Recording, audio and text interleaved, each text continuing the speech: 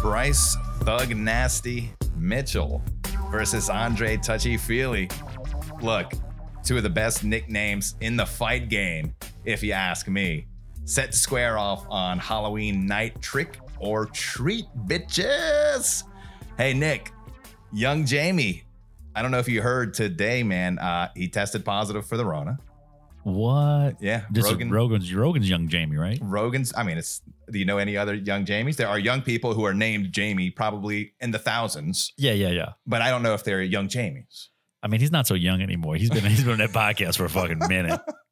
Yeah, it's just more of a namesake than a fact of life for young Jamie. Rogan podcast was off last week, just happened to be. So Joe seems to be in the clear. And speaking of the Rona, man, so we posted our UFC 254 picks and predictions last night, right? Khabib versus Gaethje. It's a huge card. And dude, it's getting real sticky on the internet, even when you mention the coronavirus. So I started calling it the Rona like months back, just kind of like, it's quirky, it's fun, it's cool. Oh yeah. I feel like I fit in with the younger crowd when I say the Rona. So that being said, obviously there's a couple fights on this card that have been impacted by the coronavirus. And this is Khabib's first fight back since the lockdown. His father, passed away from the virus. So these are things that have to be brought up. Complications from the virus. The Rona has not killed anyone. Well, it's the same thing when you get shot, right? It's like, well, the bullet didn't kill you. It's the complications that the bullet actually caused. What was that movie with Collateral? I think it was Collateral with Tom Cruise and Jamie Foxx. And he's like, you killed him. He's like, I didn't kill him. I shot him. The bullets in the fall killed him. So, obviously with that card, and we've got Ankalaev and Jan Kutalaba fighting again too, right? And that fight's been canceled 3 or 4 times now because of the coronavirus.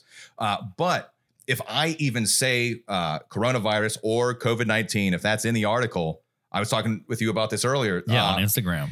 On Instagram and Facebook, when I go to share it or when anybody goes to share that article, there's a pop-up that comes up saying that this website's not trusted. It's only been around for 2 years. And I'm like, dude, what the fuck? I'm not a health website. I've never claimed to be a health website. Instagram wants to tag the CDC in my post. I'm like, fuck that. Hashtag China virus. Let's move it. So I don't say coronavirus or COVID-19 anymore. As long as you say Rona, they don't know if it's, your Aunt Rona or so I have been like, everybody's got an Aunt Rona, right? So it actually worked out pretty well. I finished the article last night, shared it, and there's no warnings popping up. So people don't get alerted when they go to share it, like, oh shit, there might be some dicey stuff in here. And it's like, no, we just actually mentioned the name of this virus. So if you haven't already, guys, go to the website, fightsportfocus.com. UFC 254 picks and predictions are out. It's a huge card, and we're going to be talking about it later in the show. Jeffrey Hoffman here with Nikki the G Nicholas Sherlock, welcoming you to the 10th episode. Double figures of the Fight Sport Focus podcast. Yeah, we're almost to the point where you can't count us on both hands. Oh, that's right. We're going to have to start going down to toes. I mean, we had a pretty big weekend here at the podcast. Went out there and saw some Gulf Coast live entertainment. Got out there to the Empire Fighting Championship 6 card. We talk about that a little later. Oh, hell yeah. And Saints had a bye week, so no football, but we did get a chance to watch the GOAT play. Tom Brady went out there. He looked beautiful as ever. Him and Gronk hooking up for Gronk's first touchdowns of the year. When you say beautiful as ever, you're referring to his physical appearance, everything, his football ability, just his general aura, the bulge that you happen to. He draws me into him. Speaking of bulges, a little something going on about Brian Ortega. Have you seen any of this? No, I haven't. So we were at Empire. So when I came home, I'm not talking about have you seen the fight. I'm talking about have you seen the bulge? No, I haven't seen anything like that. I mean, I'm not kind of trick it out, but like when I got home, I didn't see any of the UFC fights because when I got home, it was already super late. And I already knew everybody who won because I was getting live tweets there in the card. So we knew who won. So it was no point to go back and watch the fights. It wasn't any like outstanding fights. I saw clips and highlights here and there. Yeah, some stuff here and there. Yeah. And Ortega Korean Zombie fight was great. We'll just reference those fights, and we got to look at how our picks did because we've been smoking it. That's right. Last couple of weeks, we've been making up a little bit. And you got a little announcement for the podcast tonight. Probably the biggest thing that's happened to us this weekend. Yeah, but look, before we begin, I need to thank everyone. Nick and I want to thank everyone for all of the support, because it was just announced a few hours ago that the Fight Sport Focus podcast did win the best local podcast in New Orleans. Without you guys, none of this would have been possible. Not only do Nick and I get to do what we love, but we get to help fighters, coaches, trainers, promoters. We get to help all of these guys share their stories, validate what they've dedicated their lives and their livelihoods to. Again, thank you guys so much for the love and support. Remember, if you've got a minute, don't forget, subscribe to, share this podcast, help us get the word out there. Go ahead, follow us on Facebook, Instagram at Fight Sport Focus. Bookmark our website, fightsportfocus.com. And we have two amazing guests that are going to be joining us tonight. We have Justice the Gavel Lamperez, and we'll also have Macy Breaux. Now, I'm not sure on Macy's nickname. We're going to have to ask her because she was a Beauty and the Beast, but I think she changed it. Yeah, it's a mouthful, right? Like you need something that's quick. Yeah, so I mean, we'll get her on. We'll talk about it a little bit. Everybody's got some fights coming up. But yeah, man, I'm excited. Thank you guys so much. Everybody reach out, pat yourself on the back. We have a lot of fighters hitting us up with interest, wanting to be on the podcast. And Jeff and I just want you guys to know, we want to get to every single one of you. But the number one thing that has to happen is only prerequisite to being on the show: like, share, subscribe. That's it, man. We're going to be like, you want to be on the show? We're going to be on your social media accounts. Like, how many times? Got to peep it out real quick. So in this week's episode, not only we're going to be speaking with Macy Breaux and Justice Lamperez, we're going to do a quick recap of the main card of Saturday's UFC Fight Night, Ortega versus the Korean Zombie. We're going to see how our picks did, because when they do well, we talk about them. And when we have a shit card, we kind of brush that off either to the end of the show or, we might forget about it. And lastly, we've got the biggest fight card possibly of the year this Saturday in UFC 254, Khabib versus Gaethje. So we're going to break down the main card and give our picks. I think that might be the biggest UFC card of the year. But the personal biggest card of the year for me is coming up is Atlas 7. Yeah. We have a stellar card, and Justice is going to be competing on that card. So we'll be talking about that a little more tonight. And as we get closer to the event, we'll have more fighters from that card that are going to come on and speak a little bit. Yeah, absolutely. Real quickly, let's recap UFC Fight Night Ortega versus the Korean Zombie.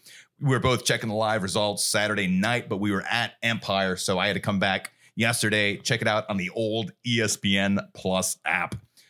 First up on that main card, Jonathan Martinez looked great. 30-27 UD win over Thomas Almeida. And Nick, you and I did pretty well on this card. We both went 3-1. That Gaethje Delija fight got canceled. Pretty goddamn sure. Did that get canceled because of the Rona? I don't think it was the Rona, and I don't think they said anything about it. Gaethje might had outgrown that matchup real quick. I know they're very high on that guy. So I don't know if something came up and they said, all right, we're going to save you for a bigger fight coming up. But here's the thing. He was the biggest, one of, if not the biggest betting favorite on that card. And we both picked him. Right. That's the fight we want to go through. Right. Like if you're putting money on the line, you don't want that one to fall through. You want the one that was sketch. Maybe you're like, I want to take a shot on the underdog here. So as good as we did that night, it would have been even better, I'd have to assume, if Gaethje would have gotten the chance to smash. You and I picked Almeida. Smash. Yeah, well, when you're in the other side of the earth, the non-American part of the earth, it's called smash. What a smash. You and I picked Almeida, and he was a slight favorite going in. And what's been happening the past couple of weeks, man, is that our hopes have been crushed in these first matchups, man. Like the hope we've had of a perfect evening. Our perfect evening was crushed harder Saturday night than Thomas Almeida's return to fighting. That's a little rough. Dude, picture this, man. Thomas Almeida was 20-0, right? 20-0. He went 4-0 in the UFC, but in his last 5 fights, he's just 1-4. He's on a 3-fight losing streak now that dates back to 2017. What do you think? It might be a mental thing now. I mean, you win 20 in a row, you feel invincible, and then you fall 1. Okay, you get 1 back. Then you go 3 in a row. I mean, could it be like now it's the opposite? You don't feel like you can get a win. You don't feel like you have what it takes. What do you think, Nick? I think that he's just got to get back in the lab, figure out what's going on. He's fighting at the highest level, so there's no room for mistakes. Yeah, and with the Gaethje fight canceled, my boy James Krause versus Claudio Silva bumped up to the main card. James Krause got it done with the decision. I'm a big fan of Krause, man. He's a great coach, runs his own gym. He does a fantastic job cornering his fighters, and he's still getting it done as a fighter himself in the UFC. It kind of reminds me of like Matt Serra towards the end of his career. That's what I get from James Krause, right? I think that he's the type of fighter that he's very meta. He understands what's going on, and it's easy for him to get that information from his head to his fighters. I love watching James Krause fight. Happy to see him getting it done on the big stage. Third up, we had Jimmy Crute versus Modestas Bukauskas. And you and I both went with Crute. Crute does what Crute does, man. He was the minus 360 favorite, got the first round finish, 13 professional fights for Crute. He's gone to a decision only 5 times. The other 8 have all been first round finishes, including his only loss, which is that Peruvian necktie to Misha Serkinov. Co-main event, we had Jessica Andrade in her first fight at women's flyweight. She got the first round finish over Caitlin Chookagian. Andrade dropped Chookagian with a body shot. Chookagian was the number 1 contender in that division, and I'm pretty excited in seeing Jessica Andrade get a shot at Shevchenko, which I don't see how she doesn't after Shevchenko mauls Jennifer Maia on November 21st. Andrade even called Valentina out after the fight. Does that make sense to you? I mean, it makes sense. It'll be her second fight, but Shevchenko has ran straight through that division, right? There's nobody else. And Andrade is an awesome matchup for her, I think. Yeah, we're popping tops. Don't worry about that. And in the main event, Brian T-City Ortega got a statement victory over the Korean Zombie. This was a long time coming for Ortega, not just because of the buildup leading up to the fight with the Korean Zombie and his translator and all that happened back in March, but it was just that long layoff for Ortega. It'd been almost 2 years since his last fight, and that last fight was a terrible defeat to Max Holloway. Ortega looked fucking great in this one, man. First 2 rounds were kind of close, and Ortega landed a spinning elbow on the Zombie at the end of the second, and watching it, he almost finished it there. And for rounds 3, 4, and most of round 5, the Zombie threw almost nothing. He's just walking forward, as we've seen him do. And so I kind of like thought to myself, like, he might still be recovering from this elbow because it was a totally different fighter for 2.5 rounds after it. And I don't know if you saw it today, but he tweeted in Korean that got translated that said, like, he didn't even remember the third or fourth round. And he said exactly that. He was like, it wasn't until midway through the 5th that I actually came back and was like, oh crap, we're in a fight. And he started going back at it. Ortega looked good. But let's take it for what it was. He did beat an aging Korean Zombie. Well, he's aging. And also we talked about this on the last episode. It's just hard to gauge where he's at because, okay, in his last 4 fights or his last 4 wins, I should say, number 4 was against Dustin Poirier. And you're like, oh, that's badass. It was in 2011. Right. Well, it was a very different Dustin Poirier, right? So it's just hard to gauge where the Korean Zombie's at in his game right now. Right, yeah. So I'd like to see Ortega get another fight within the top 5 guys, and let's see where he's at. I wouldn't be jumping to title talks anytime soon. Well, here's the thing is that title talks are being jumped to because Dana White... Maybe by him, but I mean... No, Dana White himself said that it's looking like that fight will determine who the number 1 contender is. And here's why. Ortega's number 2. Okay? Number 1 contender is Max Holloway. He's already lost twice to Volkanovski, right? So as long as Volkanovski has that belt, Holloway's not getting another shot at it, right? So... Then Holloway needs to fight Ortega next. He could be the gatekeeper. Here's the thing. If not Ortega, then who does Volkanovski fight next? So not Ortega. Number 2, you've got Ortega. 3, you've got Zabit. 4. I think he fights Zabit next. Zabit deserves the title shot. I mean, and then I think Zabit holds that belt for a long time. That's a fight that I'm interested in, and I know a lot of people listening would be interested. I think Zabit's interested in that fight too. Of course, so Zabit's interested in whatever fucking fight they give him, and the lower the rank, the better the rank, the better the fight for him, right? So we've got either Zabit. Zombie, so Max Holloway. Cater. Max Holloway lost to Dustin. Then he beat Frankie Edgar with a unanimous decision. Then he lost to Volkanovski twice in a row. Yeah, he lost to him in December of 2019. Then he had a rematch. He lost a unanimous decision. Yeah, to Volkanovski in December in 2019. And then in July of this year, he lost a split decision to Volkanovski. The rematch was very close. Which a lot of people thought that Holloway won. Yeah. So I think it should either be Sabitzer fight Volkanovski next, let Holloway fight Ortega, and then set it up like that. All right. So we've got 2 guests coming on the show tonight. First, we're going to have Mid-City MMA's Macy Breaux. You want to go ahead and get Macy on the phone? Yeah, let's do it. Fantastic, guys. We're going to be right back with Macy Breaux.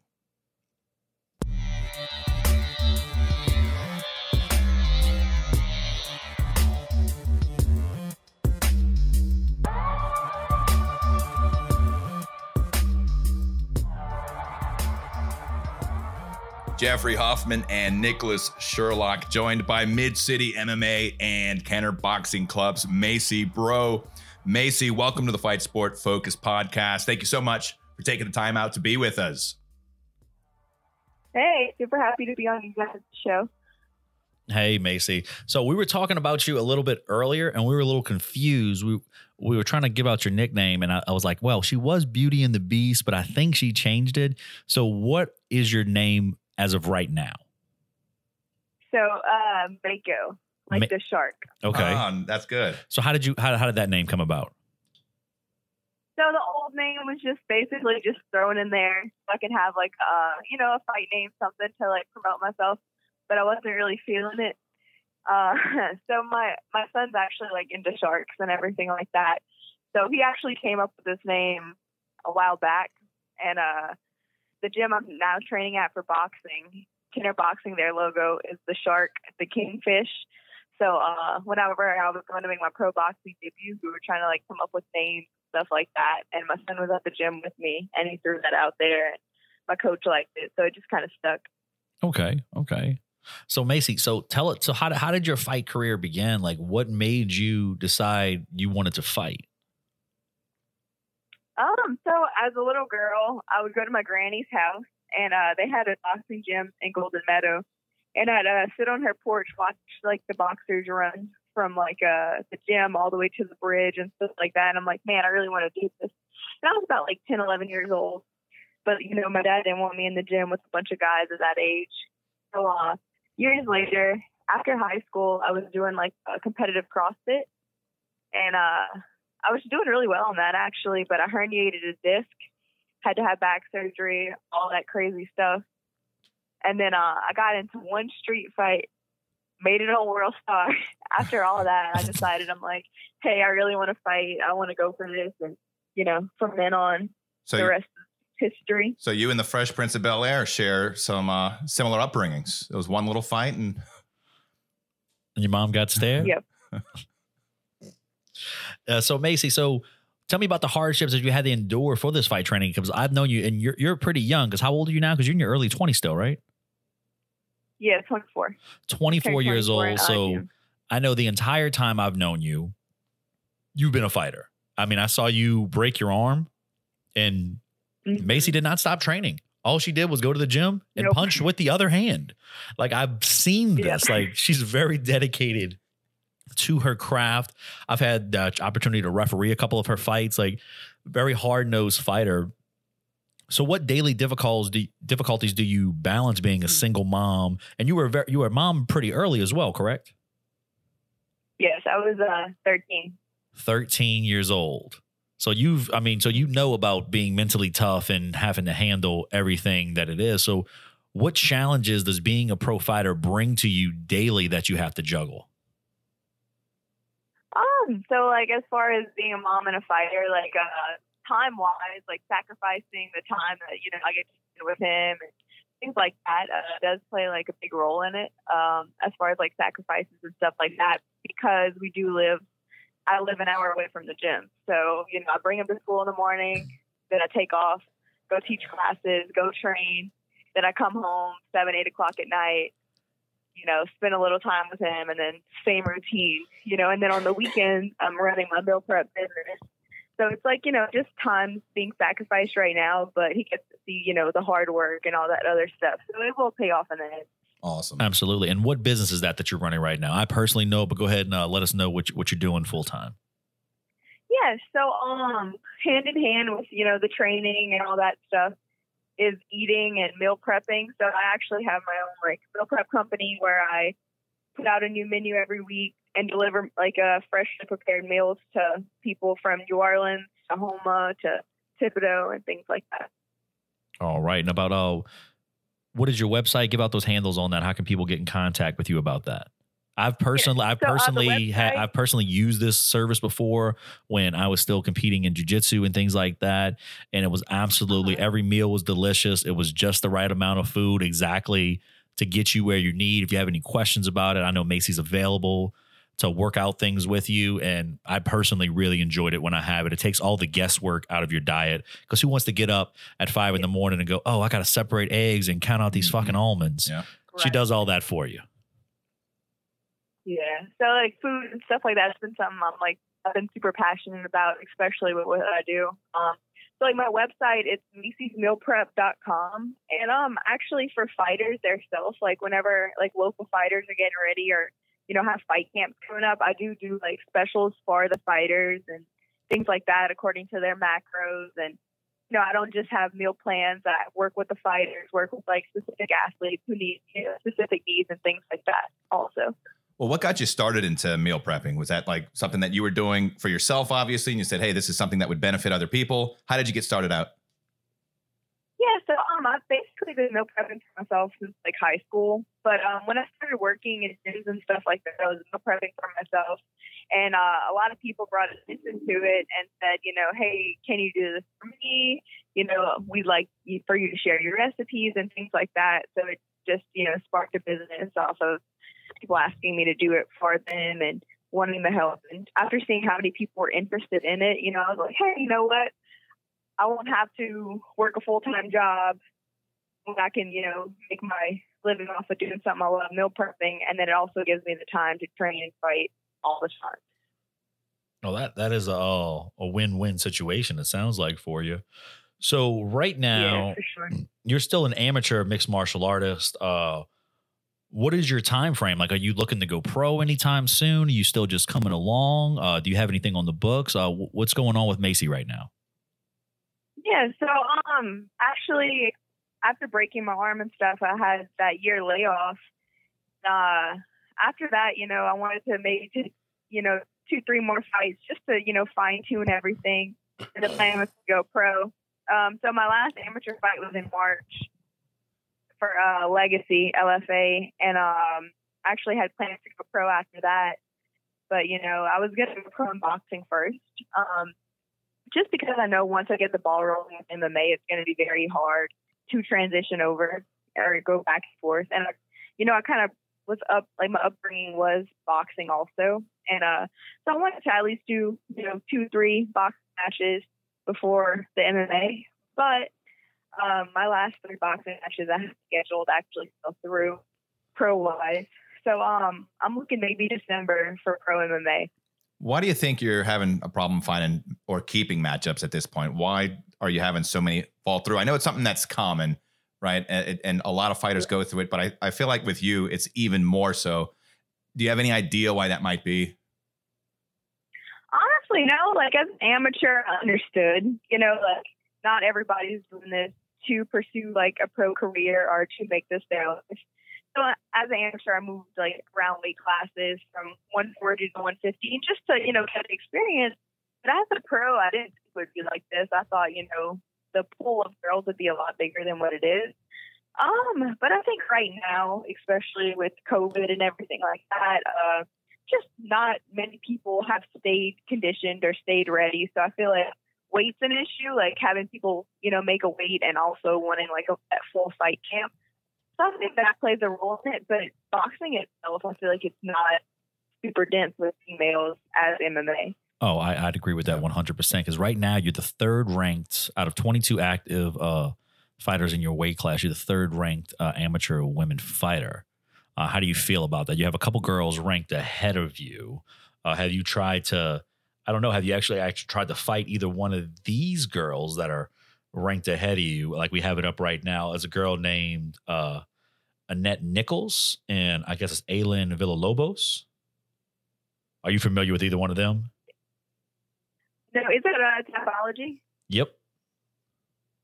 So I'm not sure about right now, but I think Tapology is ranked like pound for pound for women, not actually weight classes. Yeah. Oh, right. okay. Well, even better because you're number 3 on here. Yeah. So like the thing that I don't like it, but like the well, like I say, for women, even in MMA, it's kind of dense to where they have to put us all together instead of having us ranked for our own weight class also. Yeah, you're right. And a lot of the ladies that I'm seeing on the Louisiana pound for pound list aren't from Louisiana. They just happen to fight here from time to time. So even more difficult to match up with some of them. Oh, absolutely, man. Like I think it's harder for women, especially because there's not many women that want to fight until you get on the grander scale. That's why you see a lot of women that get to the UFC or ONE FC or Bellator, and they're in there with like a 2-1 record or a 3-0 record. Then they get the call up to make the jump, and it goes, "Hey, I know you've only had one pro fight, but would you like to fight the very best women in the world?" And then even once you get there, you're like 2-3 fights away. Like you're 2 fights, 2 wins. Like, hey, would you like to fight Amanda Nunes? Yeah, I kind of feel like we see the same thing in men's heavyweight. On the regional scene, the competition is you don't have a lot of competition, and it typically, if you're good, you're smoking them. But absolutely on the national scale and even the international scale, there are plenty enough. So you don't really get the preparation that you need in the regionals, right? Because once you get a little bit larger, then you're not that the biggest fish in the pond anymore. And so it seems to be that way. Have you reached out to any promoters? Are you trying to get booked for any MMA right now? Or do you have any shows that you're eyeing? Yeah, so I did reach out to Tim and Joe. They were supposed to have a show in November, but with the rules and regulations for Louisiana, I don't think that's going to happen. So I reached out to Christian Garola for Empire, and we're looking at December 19th. He has a date, but he said, he doesn't have an opponent yet. So hopefully before the end of the year, I can get a pro fight. Maybe you need to get on social media and start talking some shit. Yeah, start picking your shot. Right? That seems to be the way to get a fight nowadays. Just get on there and just start talking some shit. So Jason Knight will be on that December 19th card. If you can get on it with Empire, it's going to be a big show. That would be an awesome card to be on because Jason Knight is making his return to MMA. Yeah, I think so.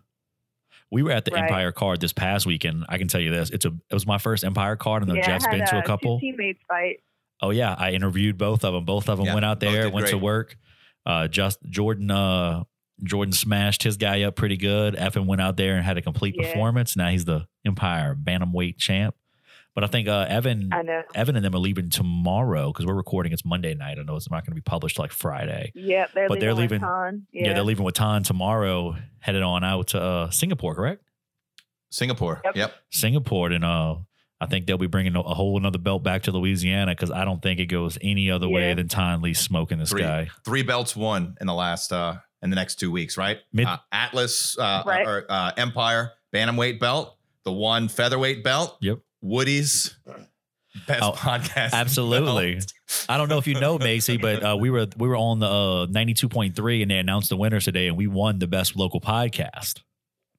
So we're pretty. We're getting a strap. Thank you. We're getting a strap. We're getting a belt. We're going to be carrying it around over our shoulders. We're going to be cutting WWE promos, like talking mad shit. Next Atlas event, we're wearing the belt. We're wearing it around the whole. Every time somebody comes up to interview him, be like, "Here, hold my belt. Let me talk to you." That's awesome. So is there any particular girl that you're interested in fighting coming up? So as an amateur, I did want to fight Sarah Davila because I thought that'd be like a big pull, because we're the 2 like most talked about women in the sport. I think that would be a very big draw. I'd love to see that. Yeah, I kind of wanted that, but we couldn't really, get it set up. So as a pro, just anybody, honestly, I just want to get my feet in the water and just get a pro fight out there, transition to the 5-minute rounds. And now I'll say this. I've recently spoken to Sarah Davila through Snapchat because I was talking to her about getting her and her husband on the show because I think that'd be a cool episode to have husband and wife MMA team on the show with her husband, Josh Davila. And Sarah told me she is looking for a fight. She doesn't have anything set up and she's looking to go pro. I think that would, you should probably tell Christian about that. He should reach out to Sarah. I think that would be a phenomenal fight. I think that would be a barn burner. Yeah. I really do. Yeah, I think so too. This could be your call out. You got any shit you want to talk? I mean, I know it's you got the stadium. Go ahead. Yeah, I mean, no shit to talk. You know, I respect her a lot. Like, for one of the Empire shows, I was supposed to have an MMA fight, and my opponent fell out. So she was actually doing a combat jiu-jitsu match with someone else, then agreed to turn around and do 2 combat jiu-jitsu matches, just so I had, you know, an event and a fight on that night. Yeah. That's awesome. So, you know, I respect her for that. We have competed against each other for, like, IBJJF tournaments and jiu-jitsu, things like that. So, you know, for me, it's just, you know, it's a sport. It is, you know, I'd like to test myself against her, and, you know, I think it'd be fun. All right, so we're making notes here, and we need to get a shit talking script or like an ad lib or something like that we can send to people beforehand, so that even if they don't have any dirt on them or they don't want to talk shit, they can just read from the script and be like, yeah, and you got a fucked up pinky toe, and you say all kind of weird shit. The only person who was down was Jules Scott. Jules Scott was like, look here, let me tell you about these bitch made people, man. He was ready to go. That's why we love Jewel. Yeah. Yeah, man. I don't know if y'all saw Roxanne Modafferi for the UFC, her shit talk for Andrea Lee. Yeah. Oh yeah. They had to like try and convince her to do it, and she wouldn't. Oh man, there's a lot of respect. I even talked in my interview with Ton Lee. I talked about it. I was like, dude, you don't talk shit at all, man. He's like, no, I'm very respectful. I'm just waiting. I was like, you got to get that Conor McGregor, man. You get to Conor, you start running your mouth, you start getting fights. It's just how it happens. Because I think what happens is when people start talking a lot of shit, the people that like you want to see you fight because they want to see you win. But then the people that hate you and loathe you, they're going to watch you fight because they want to see you lose. But either way, every time you fight, they want to see you fight. Mm-hmm. Yeah, I think it's like the angel on one shoulder and the devil on the other, right? The angel is like, we don't need to talk shit. We're going to get in a cage or a ring and we're going to fist fight each other. Like, there's no need for this. And then the devil's like, let's sell this motherfucker. I think you got to talk shit until the contract's signed. Once it's signed, you could be like, oh, it's going to be a good fight. But to get the fight, you got to be like, I'll fight you, then I'll fight your mom in the parking lot. Yeah, I mean, if this fight doesn't like come together, I think I might have to start doing that. Oh, absolutely. We're definitely here. As soon as you're ready to talk shit, you text me, be like, Nikki, I'm ready to go. And I'll be like, I'm ready to write this article right now. I'm typing up a script right now. We'll send it out to you. It's going to be like some old school insults too, like 16th century shit. They're going to have to go back and like look up shit on Wikipedia. Like, I don't even know what this is, but it sounds like it's fucking insulting. It's going to be like Lil Wayne lyrics. You got to look it up to figure out how good it is. So Macy, have you had any trouble like being able to train constantly? Because I know you train out of Mid-City, and I know Mid-City's in New Orleans, so they had to switch up some of their regulations. But I've heard y'all do like pods where y'all like can train with the same people, and you'll have to do COVID testing constantly. So how's that been working out for you? Yeah, so I think it's honestly great because, you know, we have so many fighters there, and getting tested constantly, you know, I think it's the most responsible thing to do. And like, you know, if we test positive, we're out of fighting for, you know, who knows how long. So, you know, it's been really cool. And we've been getting some really good work in. And, you know, I feel like I haven't skipped a beat. Even whenever we couldn't train and things were shut down, you know, I went on Amazon, ordered some more bags, some more gym equipment, was working out every day. You know, I basically never stopped since. How often were y'all getting tested at Mid-City? So we started off, I think, like, if you went anywhere outside of the gym, you know, like when hanging out with different people, you had to get, you know, wait a few days, get tested. And then besides that, like every 3 to 4 weeks. Who is your favorite training partner over there at Mid-City? So my favorite training partner over there is Sarah Smith. So she does not fight or anything, but she's at every MMA practice. She's at every training session, and she comes to my fight. She actually, you know, helps me warm up in the corner. And, you know, she's one of my biggest assets to like my fight camps and things like that. That's always awesome to have that one constant person where you have to find your calm. That person has to be your calm. And that's awesome to hear that. Outside of mid, so we know about a lot of guys out of Mid-City. Who is somebody that we need to look out for that's going to burst onto the scene and is going to smash people? Outside of Mid-City? Yeah, coming from Mid-City. Yeah, and we're saying smash now. So yeah, we're saying smash now because that's the European way to say it. We don't say smash anymore. Yeah. We're cultured over here at the Fight Sports Focus. We have a lot of actually a few guys from Mid City that haven't fought yet, but are planning like their MMA debuts, and I'm actually looking forward to that. One of my training partners, Jared, actually, he's been really good work, and he's around my size. He's supposed to be making his MMA debut soon. Dylan, I don't know if you ever saw him, Dylan Oliver. He fought for WFC. He had one fight, and he did phenomenal. Okay. I think he's maybe 18, 19, super athlete. And we have a lot of guys out of Mid City who I feel like, have a lot of talent. And we actually got a lot of guys from different gyms, around the city that actually, started coming in. And now, we have a bigger team and things like that. So I think that's, going to be really good for us and, the work we get and the sizes and like the different people and the different like specialties people bring whenever they train. Absolutely. Mid City MMA is quickly becoming the it squad. Like, yeah, you guys don't lose many fights, not many fights. And then when you do lose fights, it's a decision. It's not like I don't remember any fights on you made, Jeff. I haven't seen any MMA Mid City guys go out there and get finished. Yeah. I just think Sean's very clever about not just matchups, but when to allow people to fight. He's not letting anybody just go out there and represent the gym. He's making sure that they're ready. Right.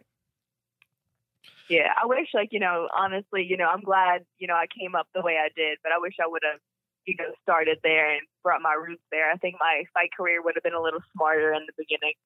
And so that's what you're looking for is December. Is there anything else that you got going on?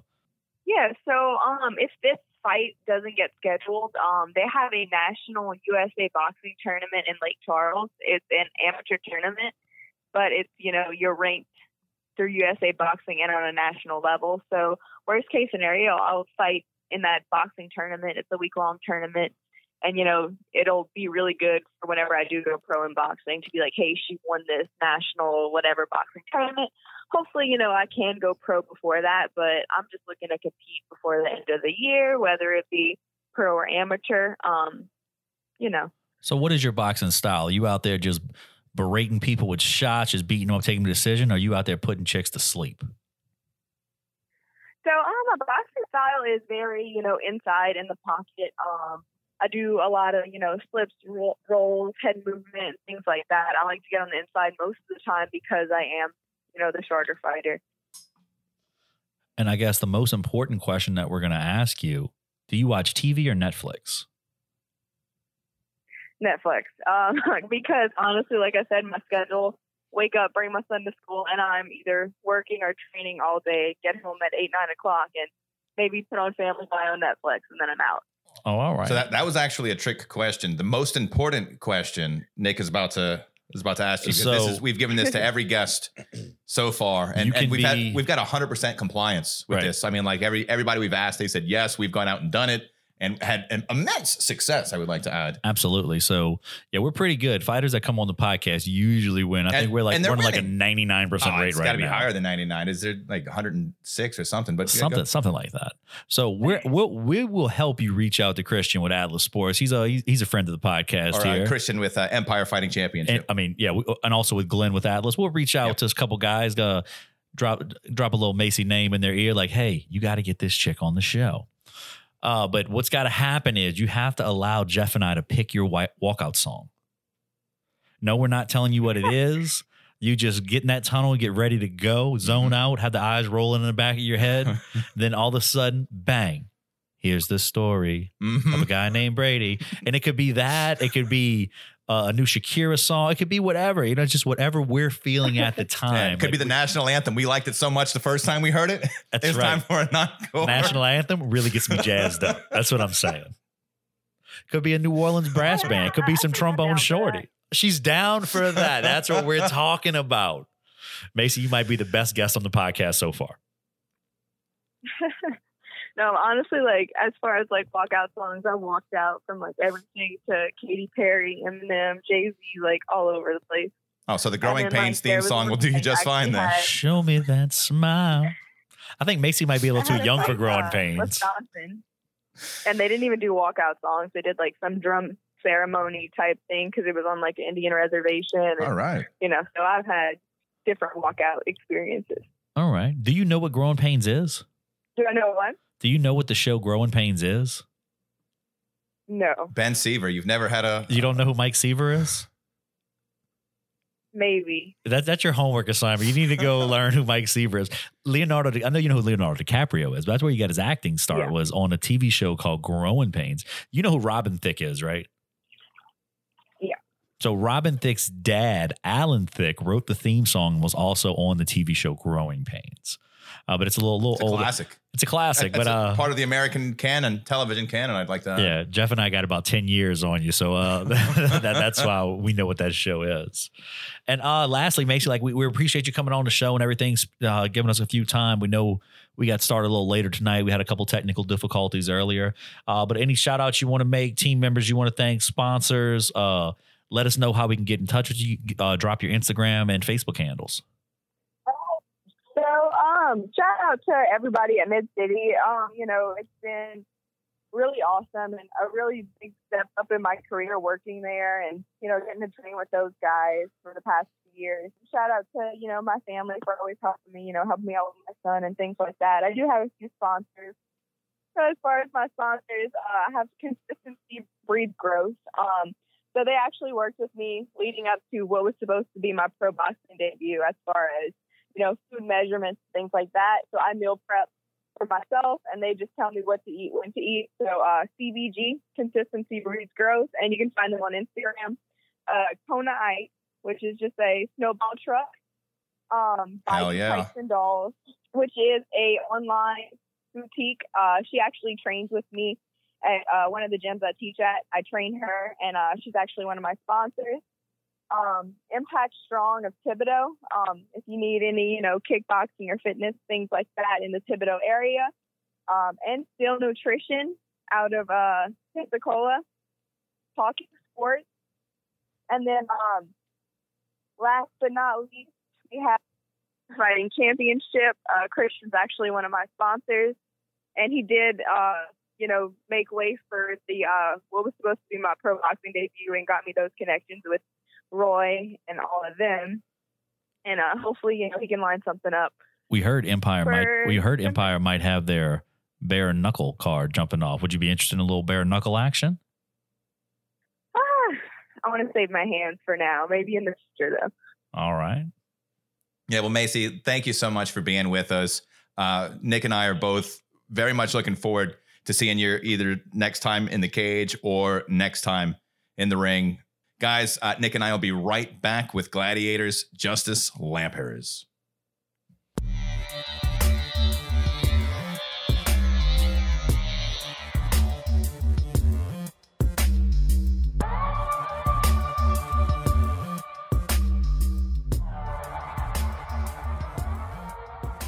Jeffrey Hoffman and Nicholas Sherlock, joined by Gladiators Academy Justice, the Gavel Lamperez. Justice, thank you so much for being here with us, man. Oh, yeah. Thanks for having me, gentlemen. How you guys doing tonight? Dude, we are killing it. Don't know if you heard it or not. Fight Sport Focus, best podcast in New Orleans. Winners, we're getting belts, and we're going to carry that belt to every show we go to. Look, all right, so you might have your heavyweight, Atlas Pro belt, but we've got the fucking Woody's best local podcast belt over our shoulder. You know what I'm saying? Anybody could get a heavyweight, pro heavyweight championship belt. I mean, all you got to do is be a heavyweight and be a badass. Not everybody can get the, best podcast belt. So things are great over here, man. Thank you for asking. Yeah, man. That's what they say. You're not a champion until you defend that. So you got to bring it back next year. Well, I think first we have to unify the belt. Maybe we'll go over to Houston and take their right. I don't think you can win the best new podcast twice. I think it's a one and done kind of thing. No. It's the best local. Oh, local podcast. Not the best, but I don't know if you can win the best local from Houston. You can't win the best local podcast being from New Orleans in Houston, but we can try to unify that belt. Do we need to go to Houston and record a show? I mean, and then technically we're a Houston podcast. You got to rent a studio in Houston and just say that's where it's at. And you guys are good. I think we just got to go to Houston, kick ass, and take some names. What if we get if we get a PO box in Houston? Is that the same thing? So, Justice, man, what's been up with you, man? How you been handling this old quarantine action? It's pretty normal back here down in good old Lafayette. We're kind of the only time I remember things are going on is when somebody asks me where my mask is, and I'm like, oh yeah, that thing. We're supposed to have that. Oh yeah, that mask thing is a little aggravating. I agree with you on that. So how did you make out for the hurricane? Because I know Hurricane Delta came back through there, and I know a lot of people in Lafayette lost power. Yeah, man, that was a strange one. Like, I watched Netflix all through that one, and then you go down the street and people's roofs were like completely tore off. So it was kind of strange. Oh wow. What were you watching on Netflix? Kingdom. Dude, Kingdom. Dude, I love that show. I can't wait for the next season to come out. It was pretty old Utridge boy. Yeah, I definitely didn't see that one. This is going to be a little spoiler if no one watched it yet. It's been out for a while. I haven't seen a single episode yet, man. Don't you better put your fingers in your ears. Hold on, earmuffs. Dude, all you got to do is say earmuffs, and then you can spoil whatever show you want. Right. Just say earmuff it. We're good. I'll preface it by saying that I thought it was something where it's just the guy was talking about sauna suits and how much it makes you sweat, and I thought it was how fighters get asked ignorant questions like that, and then it just plot twist through the whole thing. So I won't ruin it for you, but yeah, just expect that twist. It just seems like everybody that Utridge fell in love with, he either had to murder or somebody else had to murder that person. This dude is just destined to be alone. Yeah, that's the depressing part of it. Let me tell you, Justice, man, I got a weekend or two ago, I got balls deep into Cobra Kai, man. You partaking in any of that, or the karate scene is a little bit too much for you? Yeah, I haven't started I think I barely remember any of the Karate Kids, if we're being honest. I was introduced, a gentler art. I was introduced to boxing as my first art. Muay Thai and the old sweet science. Yeah, you're in karate and it's you can't punch. Fuck, I can't. You can't hit anybody in the face in karate except with your feet. That seems like the last thing you would want. It seems like you would want the rules set to be the opposite. You can hit me with anything except your fucking foot. Throw a headbutt. Yeah. A lot of karate guys have difficulty coming over to MMA just because of the punches to the face. We had a teammate when I was still fighting at Clemente's Gladiators Academy, was a world-class Taekwondo guy. But every single one of his amateur fights, he took him on the ground and finished him. And this guy had won titles out the ass. Was an alternate for the world team, I believe, at one point. And even as a pro, every time he got hit in the face, you could see him he would be stunned, almost like a deer in headlights, because they're not used to getting hit in the face. Yeah. Yeah, it's definitely the great equalizer on a lot of those skills and kind of, it's not I don't like to hard spar all training camp, but you definitely need one at least really hard session where someone's trying to murder you, or you just don't take that that same character into the cage. So with the training camp going on right now, how many days a week are you training? You on the old diet plan, or do you kind of walk around at your fight weight? Well, how's all that looking for you? Yeah, man, I walk around kind of close. I walk around about 166 to 168. I don't walk around really heavy for the weight class. And as a training, man, normally it's one of those where him and the other coaches would be like, dude, you need to get out of the gym. I really try to train every day, or if they don't let me into the gym that day, I'll go run or do something else. So it's normally a 7 day a week for me. Oh yeah, we have heard that you are the gym rat of Gladiators Academy Lafayette, or the gym raccoon, if that the gym raccoon. The Gym Raccoon. That's your new name, the old raccoon. Justice the Gavel, a.k.a. the raccoon. Oh, man. So I love it. I know you have a lot of high-level talent that's in that gym, in and out every day, man. So how's that work out? What kind of gains are you making? I mean, because you seem to grow leaps and bounds every single fight. Yeah, man. I think it's because, you find a lot of dudes when they come spar with you, they do a game plan to neutralize you and almost win. I think I definitely get better because I take my licks and constantly trying to improve something. So I do something new every time I try to spar with somebody. So I'm just constantly adding newer things as much as I can. And how awesome is it that to be able to have guys like Tim Crater, who has been there, done that, and then to have the amazing Dustin the Diamond Poirier, who's in there quite often, be able to learn from these guys. Are you soaking all that up, or is that kind of lost on you, or are you still kind of starstruck when you see these guys like, wow, like I get to train with these guys every day? I don't get like starstruck in the gym, you know, because especially with like Dustin, they really make you feel like, you know, like they're not like the superstars. But then, you know, you watch them go fight like Dan Hooker, you know, and all those other guys, and like that's kind of when the starstruck hits you. You know, Dustin's like such a humble dude that like he doesn't like project like I'm a superstar in the gym. So in the gym, it's kind of like it's not like as alluring. So how often do you get to throw hands with the old Diamond there? And how does he work? Like, does he give you pointers after the rounds are over? Does he is he contributing to that growth of Justin? Yeah, we normally go. I normally do everything with him once a week on like a Sunday morning. He goes over to like Youngsville with Eric and them, and he normally runs those classes. So that's kind of where it comes. Like he'll just pick up things that he thinks people struggle with from fights, and he kind of like he puts in a lot of work for us on that. So how is your diet looking on a normal day? Because you said you it seems like you have like a high calorie burn rate, but you're dropping calories constantly.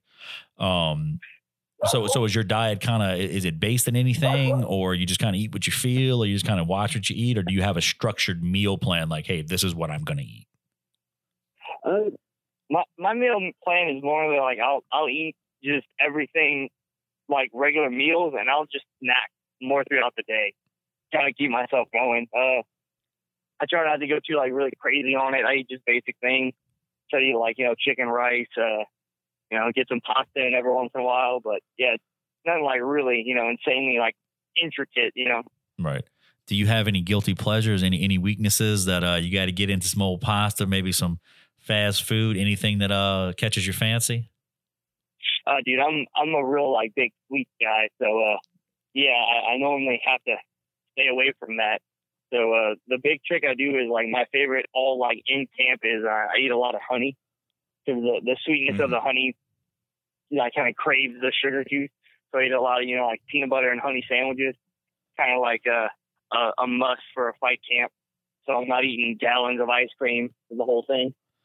I might have to try that, dude, because I'm a sweets guy too. Like, actually sounds great. Peanut butter and honey sandwich. I'll get home and I'll eat dinner, and then I'll be laying there and I'll be like, oh, because I tell my girl not to buy these things. Like I can't. She'll get it for her and the kids and things like that. But then late at night, around 10:30, 11, when I'm going through cutting lights out, I'm like, let me go ahead and get one of these bite-sized Snickers. We got the Halloween candy right now. And it's like, you walk into bed and it's like, oh, I ate 10 of those motherfuckers. Like, damn, like that is way too many mini Snickers. I ate a real Snickers. The body is strong, but the will is weak. That's my game plan. That definitely makes it's almost more like it's like envious more than like you even like having it. Like if you see everyone else in the house getting one, you're like, well, you know what? God damn it, I want one too. Well, let me ask you, have you ever thought about moving up to heavyweight? because then you can have all those sweets that you want, man. Just give it a couple of years. Man, I don't know if you guys knew this, but like I started my, you know, most of my fights at like 170. And that wasn't because I just walked at 170. I started fighting around like 200 pounds. I got out of the military, you know, like this 200 pounds thicker, you know, just and that first weight cut was like 30 pounds. It was pretty bad. You're walking around at 200 pounds. Any idea about what the body fat percentage was? 20%? Yeah, around like 18 to 20. Yeah, about that. He was a big man right there. He was a big old boy. So what made you want to cut down to the weight that you are now? Well, I stopped trying to be big. You know, like I'm not this is like the natural weight that I actually am. Like in the Marine Corps, I was like on like mass gainers and, you know, like creatine and all this supplements. I was trying really hard to be that weight. And then when I got out, I just kind of like still kept that regimen up. And Tim was like, hey man, there's no way you're going to be an 85er. So, you might want to make 70 if you're going to stay this weight. So you say you were trying really hard to keep that weight. What we're talking like you're lifting weights and eating a lot, taking supplements. And then when you got out of the Marines, you just kind of like cut all that out. Yeah, I just stopped doing that regimen and kind of just like ate regularly, and then the weight kind of sorted itself out over like the year. Making 170 became like impossible. I was like, yeah, man, there's no way. Like I'm not even tipping the scales at 70. There's no way I can be fighting this one. Absolutely. So what are you normally walking around at right now? Yeah, I'm walking around about like 166 to 168. So like just barely under the welterweight limit. So you ultimately, so you think lightweight you're home? Are you ever going to try to drop the 45, or what are you thinking? Yeah, lightweight's ever my home. I mean, whenever they decide to make a 65-pound division, I think that would be my home, and like not really cut any weight at all. My second pro fight ever was I fought Tyler Smith, and that was at 65. The guy that fought AJ at 70, and man, I enjoyed that like whole process, just coming in, drinking water, and just enjoying the whole one. So yeah, if they make it 65, I'd probably go up. Okay. Instead of down. Well, speaking of fights coming up, I know November 7th, Atlas Fights. You'll be stepping into that steel one more time. How do you feel about this upcoming opponent? What are you thinking? You got any predictions for us? What's going on with that? I mean, the only thing I can predict out of these last couple of fights is that no matter how much everyone says that it's going to be a striking affair, the guy is going to try to take it down. The only prediction I have for you is that he's going to, pretend or want to strike until I touch him a couple times, and that's going to go out the window. All right. Any predictions on how you're going to end this fight? Because fighters are very hesitant in giving us predictions on this show. Nobody wants to give us a prediction on how they're ending this fight. Yeah, you just go in there, like, yeah, dude, I'm going to do a roundhouse kick, knock him down, then get him down there and Peruvian necktie. Boom, easy. I mean, thinking like I'm coming out, Ralph Macchio, crane kick to the face, and then do like the cartwheel jump pass to north-south choke. Yeah, or a go-go Pilata, just... It doesn't have to be crazy. Just tell us, how are you going to end this thing? Just something intricate, like you're going to do like a backflip stomp to his chest. Then you're going to look at his corner and say, check this shit out. Well, as you do like a rolling gator roll to a twister. The old Michel Pereira. Yeah. Man, I mean, I don't want to try to, pretend to give the wrong thing. I'd like to submit him. Out of all... I think I have 18 fights, including the amateurs. I have 0 submissions on my record. So I'd like to start adding some of those. But, and once I get hit and it starts going through, I just end up standing out throughout the whole thing. So, my prediction is hopefully I take him down. And you mentioned that Peruvian necktie. I definitely love that, and I hit that. That's a pretty high percentage one for me in the gym. But more likely it'll be, it's like an arm bar or, What belt are you currently right now? Blue belt. You got any stripes? You got any stripes on that thing? Yeah, there's 3 of them. But I mean, I always feel like going to other gyms, not trying to discredit anyone, like a blue belt under Tim Crater is probably like a very high level purple belt anywhere else. Oh, absolutely. I'd strongly agree with that statement. Yeah, definitely agree with that statement. But a nice Peruvian necktie might throw another stripe on that bad boy for you. Definitely. I know that's how that's how AJ got promoted to his blue belt was he submitted somebody. Yeah.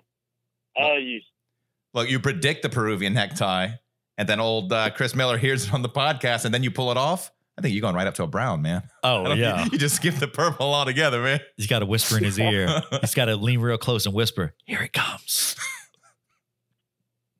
Yeah, I don't know, man. It was just like that one fight you refereed, Nick, when I fought Carlos Guerrero.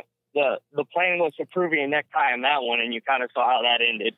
Oh, my corner was like calling for it. They're like, "Yeah, Peruvian." I was like, I kind of just enjoy hitting them, My last fight I interviewed with you. I mean, I refed your last fight was at the Harris Casino in New Orleans when the kid, one of Georgetown's guys, he quit in the corner.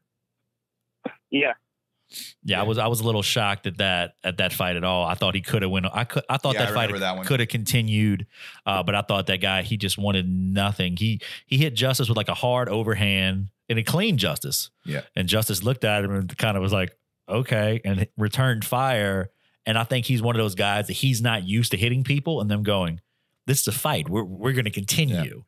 So I mean, it was I think it was a culture shock for that kid. He quit. What was that? The second round, he just didn't come out. Yeah, he just didn't come out. I trained with Georgetown a little bit after that, and he said that it just like he had an ankle injury going into it, and they thought it would be okay because they didn't think I was going to kick at all. And the guy said, like, I immediately kicked it as soon as the round started.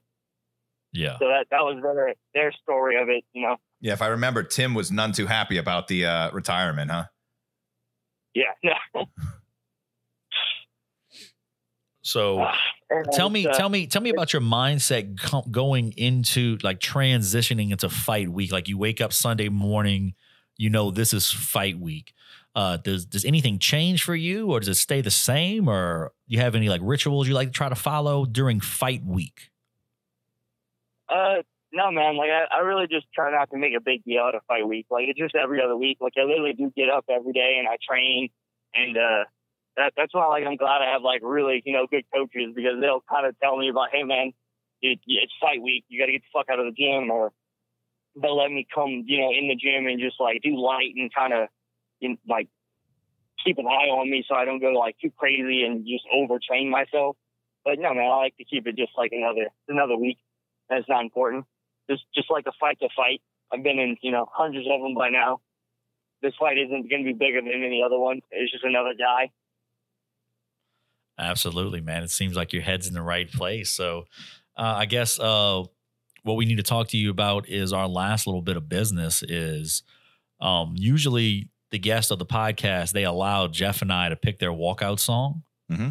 And it could be anything, you know, just any old thing that we're feeling that day. You know, we're going to talk to the spirit animals and try to get in contact with the universe and feel like what justice needs November 7th.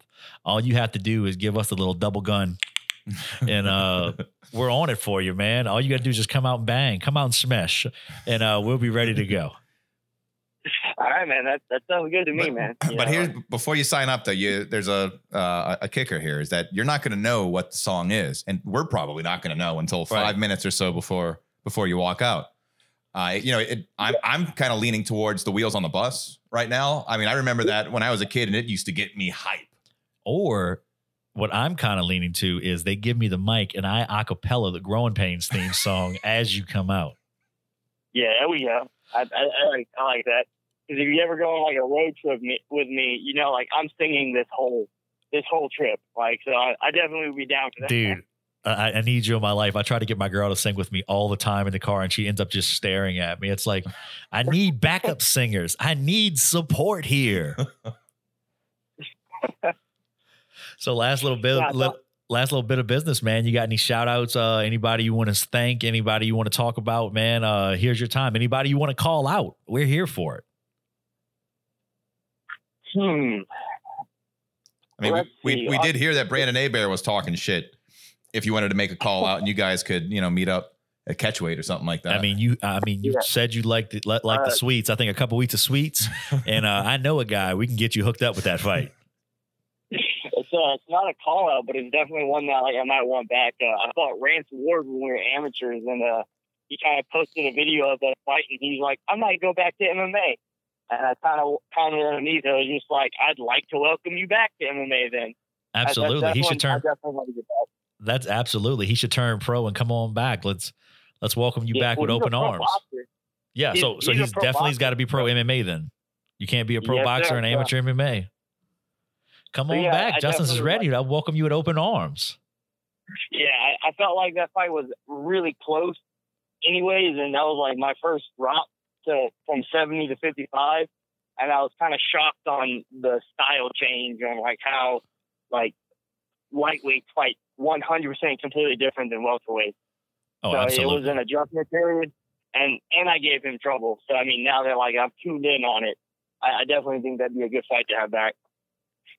Dude, I like it. You got any sponsors you want to shout out? No, just all the coaches, Christian Falgram, Tim Crater, all the guys that kind of put in the work with me. You know, AJ Fletcher, Tara Maivo, you know, just all the guys at Gladiator. AJ Fletcher told us if he wins his fight, he is going to be calling out Eric Scallion.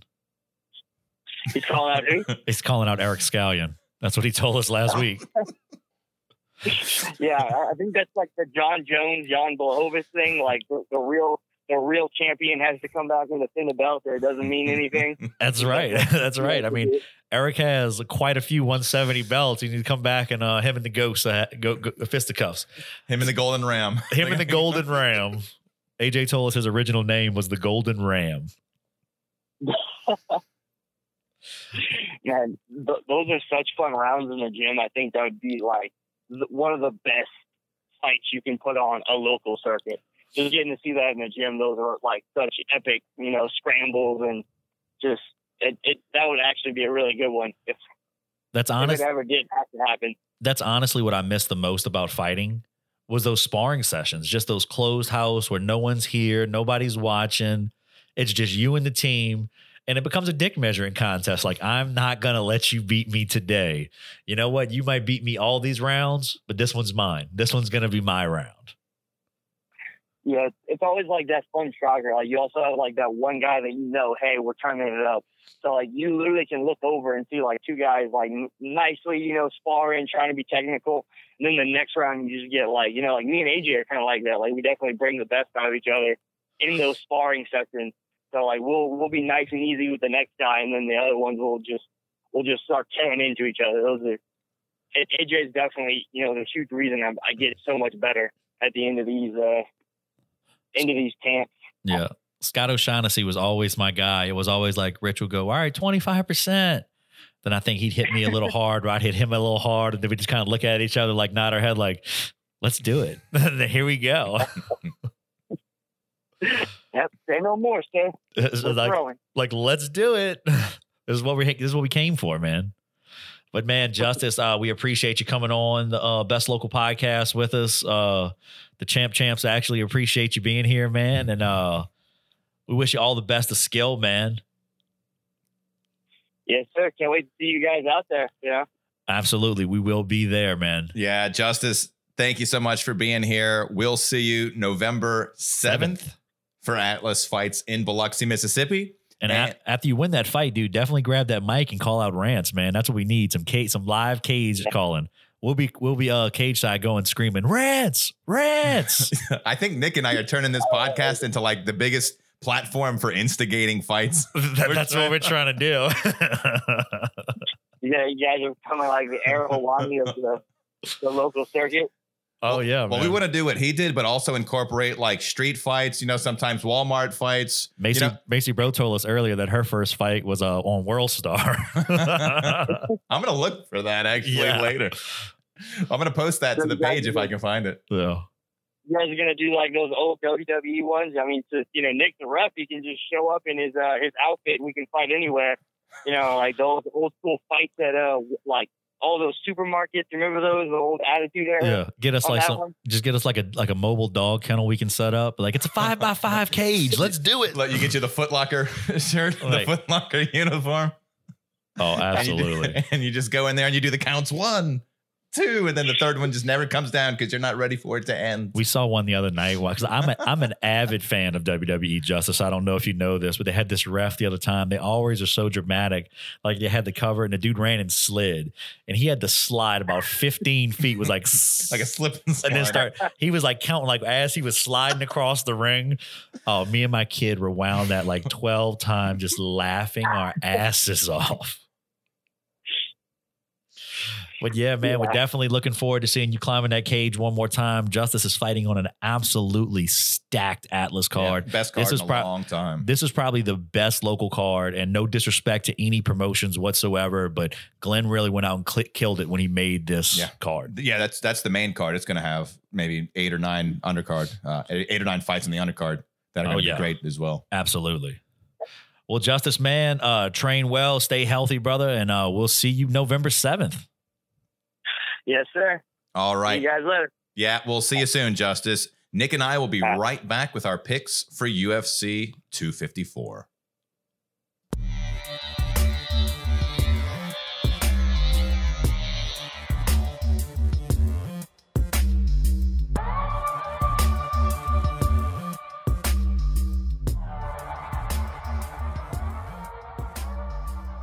We are back with the award-winning Fight Sport Focus podcast. Let's take a look at UFC 254. Khabib versus Gaethje. And Nick and I are going to give our picks for that event. First up, we've got Magomed Ankalaev taking on Jan Cutelaba. Nick, Rona be damned, man. Magomed Ankalaev and Cutelaba. Dude, if they don't get to go at it, right? If they've got to duke it out in hazmat suits, then so be it. But this fight has to happen, right? It's been rescheduled 4, 5, 6 times now. This fight absolutely has to happen, whether they're, like you said, whether they're in the parking lot, open mouth kissing bums. They should just fight in the parking lot. Let them fight at the weigh-ins. Like, it's fine. Wherever you get them together, right? It doesn't even have to be a sanctioned fight. Just be like, all right, we're here. Let's fucking get it done. I'm going to go with Ankalaev, man. I think Cutelaba, 15-5. He's coming in as a pretty big underdog at a plus 220. And he's lost all of the big fights that he's had. Misha Serkinov, Jared Cannonier, Glover Teixeira. I don't think that he's got enough to get this one done. I'm going with Ankalaev. I am also going Ankalaev.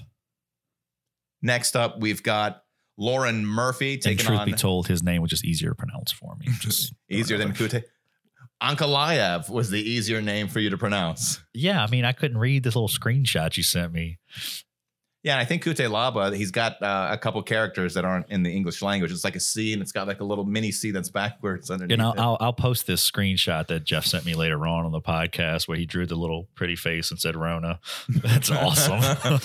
So that was Cynthia Calvillo, who tested positive for the coronavirus 2 days ago. So Lauren Murphy's now taking on a Uzbek fighter, Lilia Shakarova. This is going to be her UFC debut.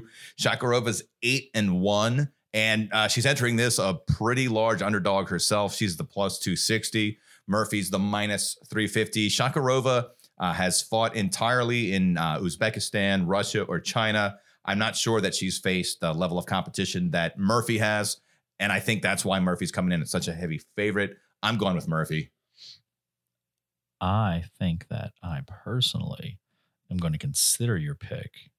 I think you picked Shakarova, dude, if I remember from yesterday when you saying and I think that it's wrong, and I'm going to go with Shakarova.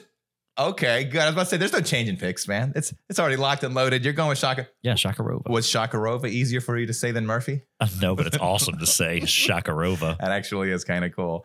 Next up, we've got Jacob Malkoun versus Phil Hawes. Malkoun just 4-0. Hawes 8-2. Hawes is the minus 275 favorite. Malkoun plus 215 dog.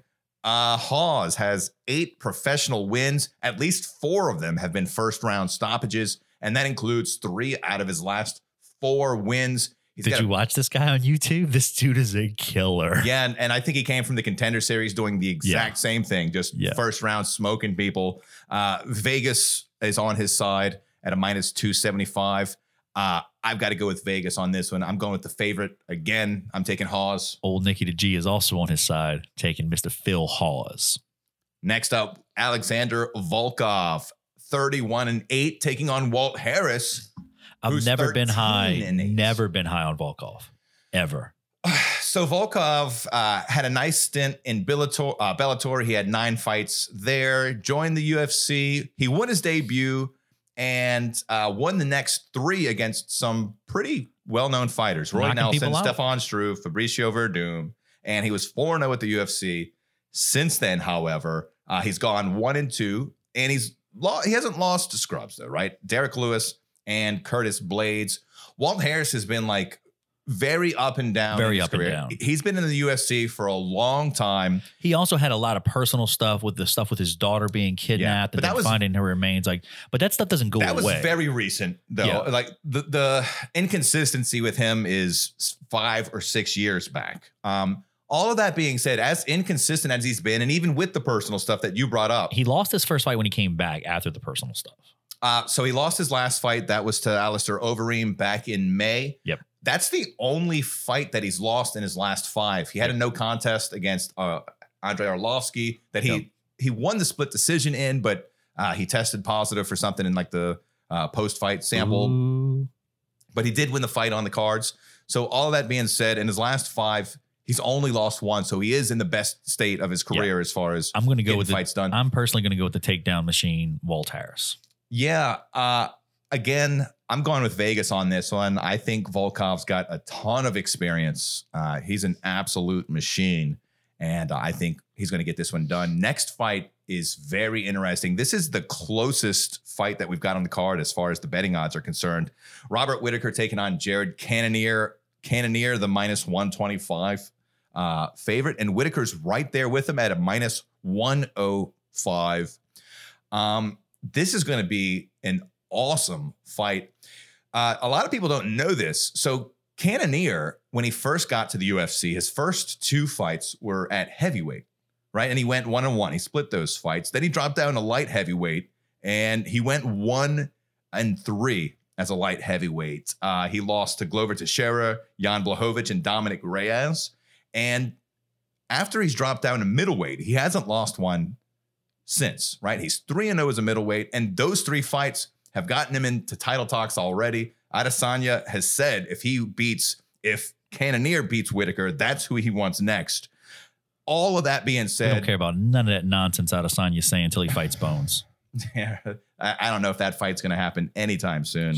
Because he's scared. Could be, but I think he's got to defend the middleweight title a couple of times before thinking about going anywhere else. And there aren't a lot of options for him at middleweight. Robert Whittaker, he's 22-5. Before he lost to Adesanya, he was on a 4-year, 9-fight win streak, right? And Adesanya finished him, and Adesanya finished him pretty quick. But again, before that, he looked unstoppable. I think this is a great opportunity for Whittaker to turn it around, and I think he's going to edge out Cannonier here. I am going to go with Mr. Cannonier.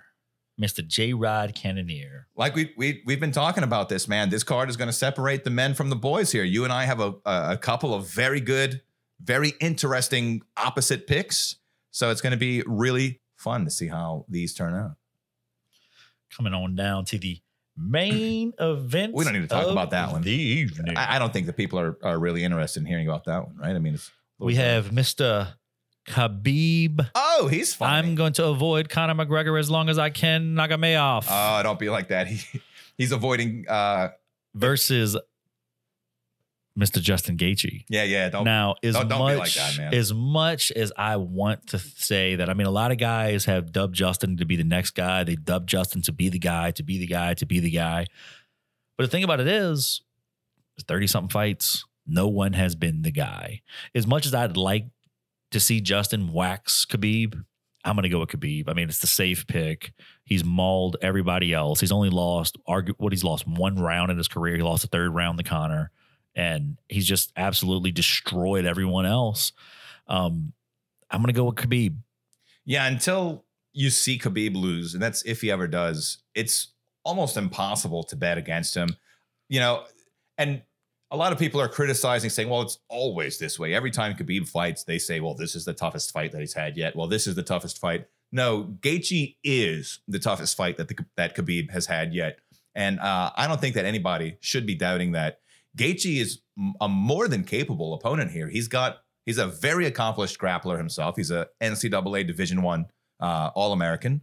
And he's known as being one of the most violent strikers in the UFC. So Gaethje is going to be a very dangerous opponent for Nurmagomedov, and he is the toughest competition that Khabib has faced yet.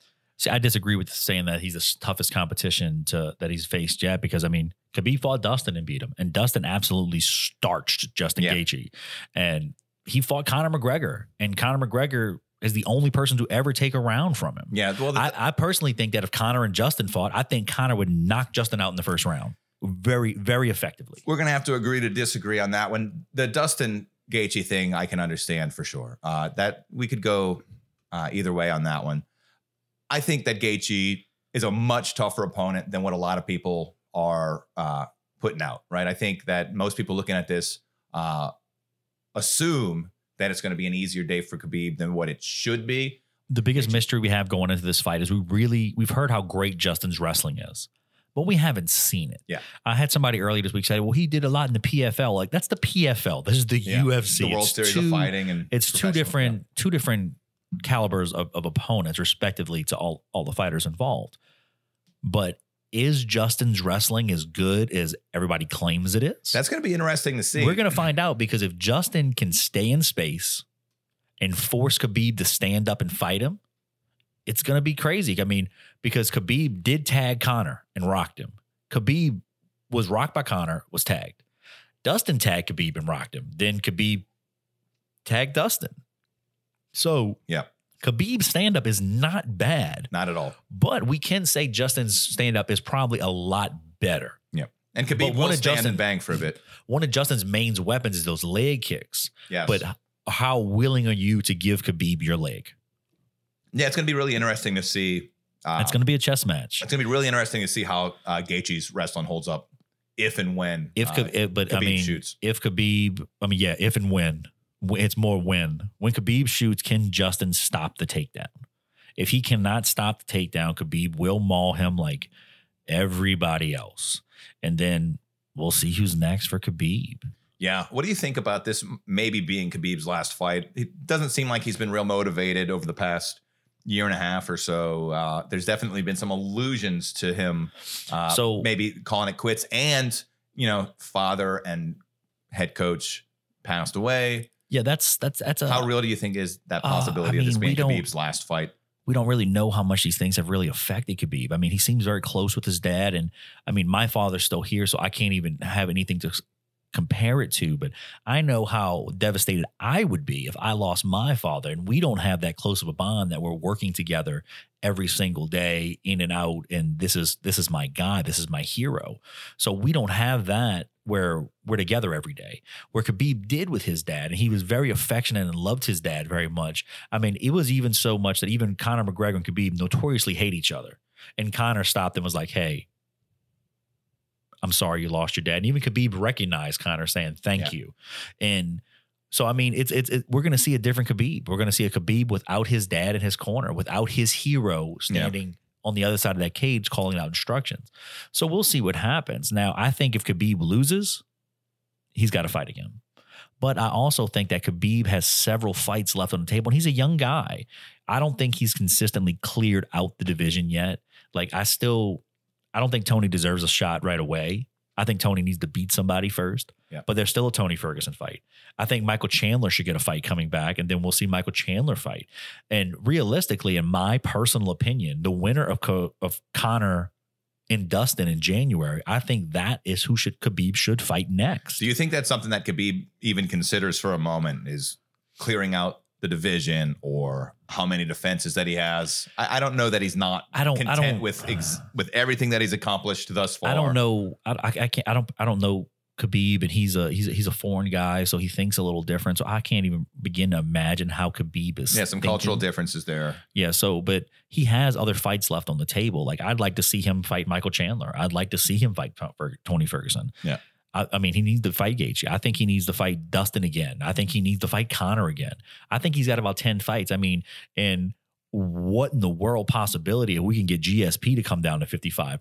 Or even one of my buddies, Sam, told me the other day, and I thought my head exploded at it. Colby Covington's a very small 170. What if we can convince Colby to cut to 55 and fight Khabib? Like, there's a lot of interesting fights for Khabib. Yep. But ultimately, at the end of the day, it's what is Khabib going to want to do? Yeah. And again, I don't know that he's motivated by all of the same factors that a lot of the fighters that we follow might be motivated by.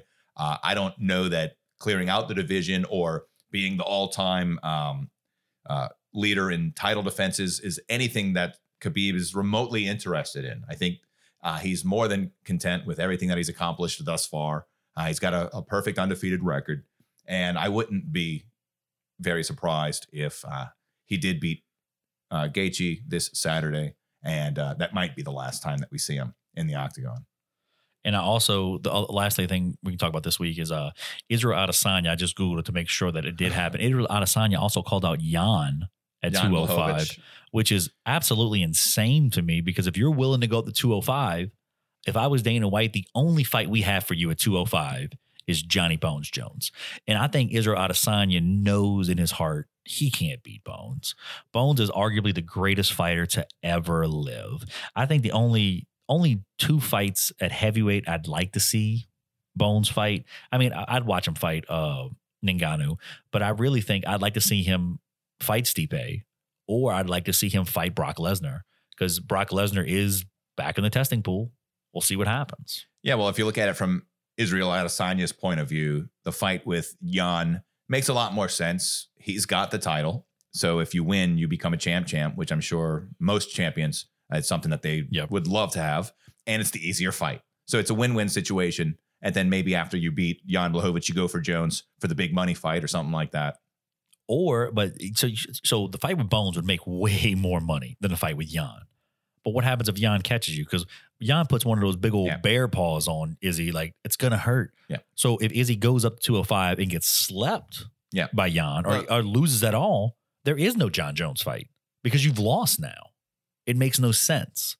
So I think it's a business decision. I really do. But like I said, who knows what Israel Adesanya?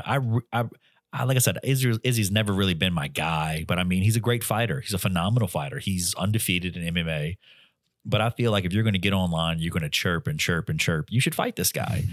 And John Jones has said it multiple times. Like, you're younger than me. You have way more fighting experience. What's the holdup, kid? Nick, do we have anything else, man? I think that's going to about do it for us. 10 I think that's about it, man. If you guys want to go ahead and post your picks, we're going to put a post up there. To post your own personal picks and let us know. Also, we have a lot of new merch in the Fight Sports Focus website store. We got some new hoodies in there. Got some new T-shirts in there. Go out and show your support for us. Got the stars and bars, baby. One sleeve stars, the other sleeve bars. Got some old patches out there. We even got a Fight Sports Focus face mask for all you mask wearers out there. Literally everybody's a mask wearer out there, man. When you say it like that, you make it seem like there's more of you, man. But no, literally everybody's a mask. No, for all you regular folks. Nick, 10th episode of the Fight Sport Focus podcast wrapped up, man. Don't forget, follow us on all platforms, Facebook, Instagram, Twitter at Fight Sport Focus, and visit our website, fightsportfocus.com. New episodes are dropping every week, so subscribe to and share this podcast on Spotify, iTunes, Google, or wherever you get your podcasts. Until next time, I'm Jeffrey Hoffman, and this is Nicholas Sherlock. Thanks for listening.